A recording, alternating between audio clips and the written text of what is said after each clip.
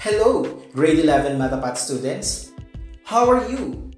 I hope you are all doing great. This is teacher podcaster Jennerwin T. Contillo from Amulung National High School, Bacolod Extension, welcoming you to the Oral Communication in Context class. A well-known maxim says, you cannot not communicate.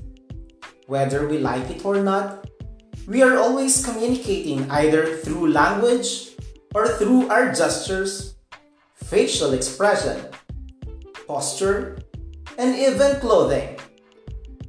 Even when we choose to keep quiet, our silence still communicates a message. Because of the inevitability of communication, we must know how to communicate effectively in various situations. It is also important that we are aware of the different contexts so we can make full use of our verbal and non-verbal communication skills. How do we communicate with ourselves? How do we communicate when we are with a person or a small group of people? How do we make announcements in public? How do we broadcast and news on air? And how do we call these communications? To answer these questions, we shall see how to communicate effectively in various situations by dealing with the various speech contexts. Communication can involve only one person. It may be done face-to-face. It can also be through media. Now, imagine the following situations. A person talks to himself. A person talks to another person about an issue. A person makes an announcement in public. And lastly, a reporter broadcasts a news on air. Yes, you are right. When a person talks to himself, we call it the interpersonal speech context. When a person talks to another person, we call it interpersonal speech context. When a person makes an announcement in public, we call it public speech context. And when a person broadcasts a news on air or any media platform, we call it mass speech context. Now, let us try to answer the following situations. Identify whether it is intrapersonal, interpersonal, public, or mass speech context.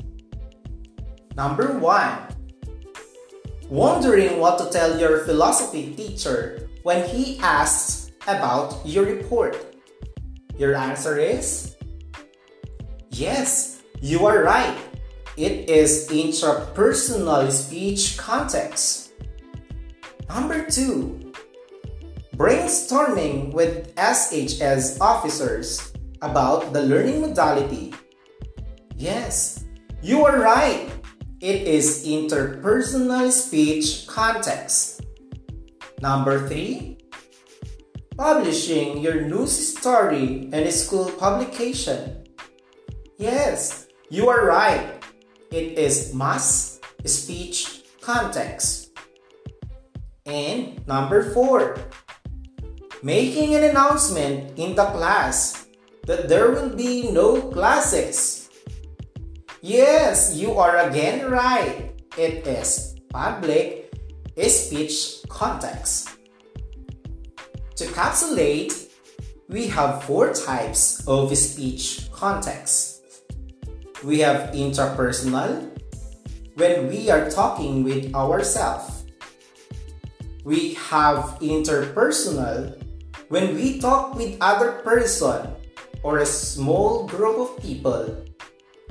We have public, when we talk to a large group of people or an audience. And we have mass, when we address our talk with the help of media platforms. hope that you have understood our topic today. I am looking forward for more lectures with you. If you have questions, just feel free to call me with my number 0975 9950 325, or you may contact me through my messenger, Genuine Tapugay Contillo. Happy to serve you all. Till next time.